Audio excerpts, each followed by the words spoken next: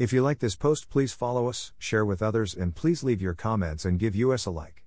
Translate this site into your preferred language. Look for our Google Translator in our homepage, diningwithjesus.net. Traduce este sitio en tu idioma preferido. Busca nuestro traductor de Google en nuestra página de inicio. Va. diningwithjesus.net. Pastor Chris White says to all of you, hello my friends. May the Lord bless you today. Hola mis amigos. Que el Señor los bendiga.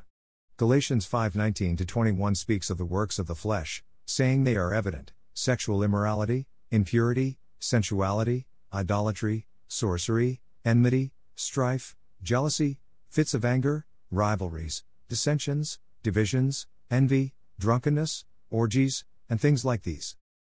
Paul then warns that those who do such things will not inherit the kingdom of God.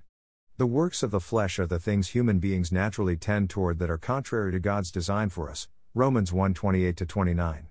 Those who pursue lifestyles characterized by immorality, anger, divisiveness, drunkenness, etc., are giving evidence that they are not saved. See Matthew 7:20. When the Bible speaks of the flesh, it is often referring to our natural sin tendencies. We are all born with a sin nature, Romans 5:12. Our natural predilection is to please ourselves any way we see fit. We can be trained to behave in more socially acceptable ways and even find enjoyment in being kind to others. However, without the power of God, we remain self-centered. We do what we do, even good things, because we receive some selfish payoff. Anything not done from faith or love for God, any deed not empowered by the Holy Spirit, is a work of the flesh, Romans 8:8, 14:23. At salvation, the Holy Spirit moves into the repentant heart, making it possible for us to make choices that are of the Spirit, rather than the flesh, Galatians 5:16, Ezekiel 36:27, Romans 8:4, Colossians 3:5-8. We are to consider ourselves crucified with Christ, Galatians 2:20, and our old sin nature dead, Romans 6:2-11. But the flesh does not die easily. A battle still rages within even the most dedicated follower of Christ. The Apostle Paul wrote eloquently of this battle in Romans 7.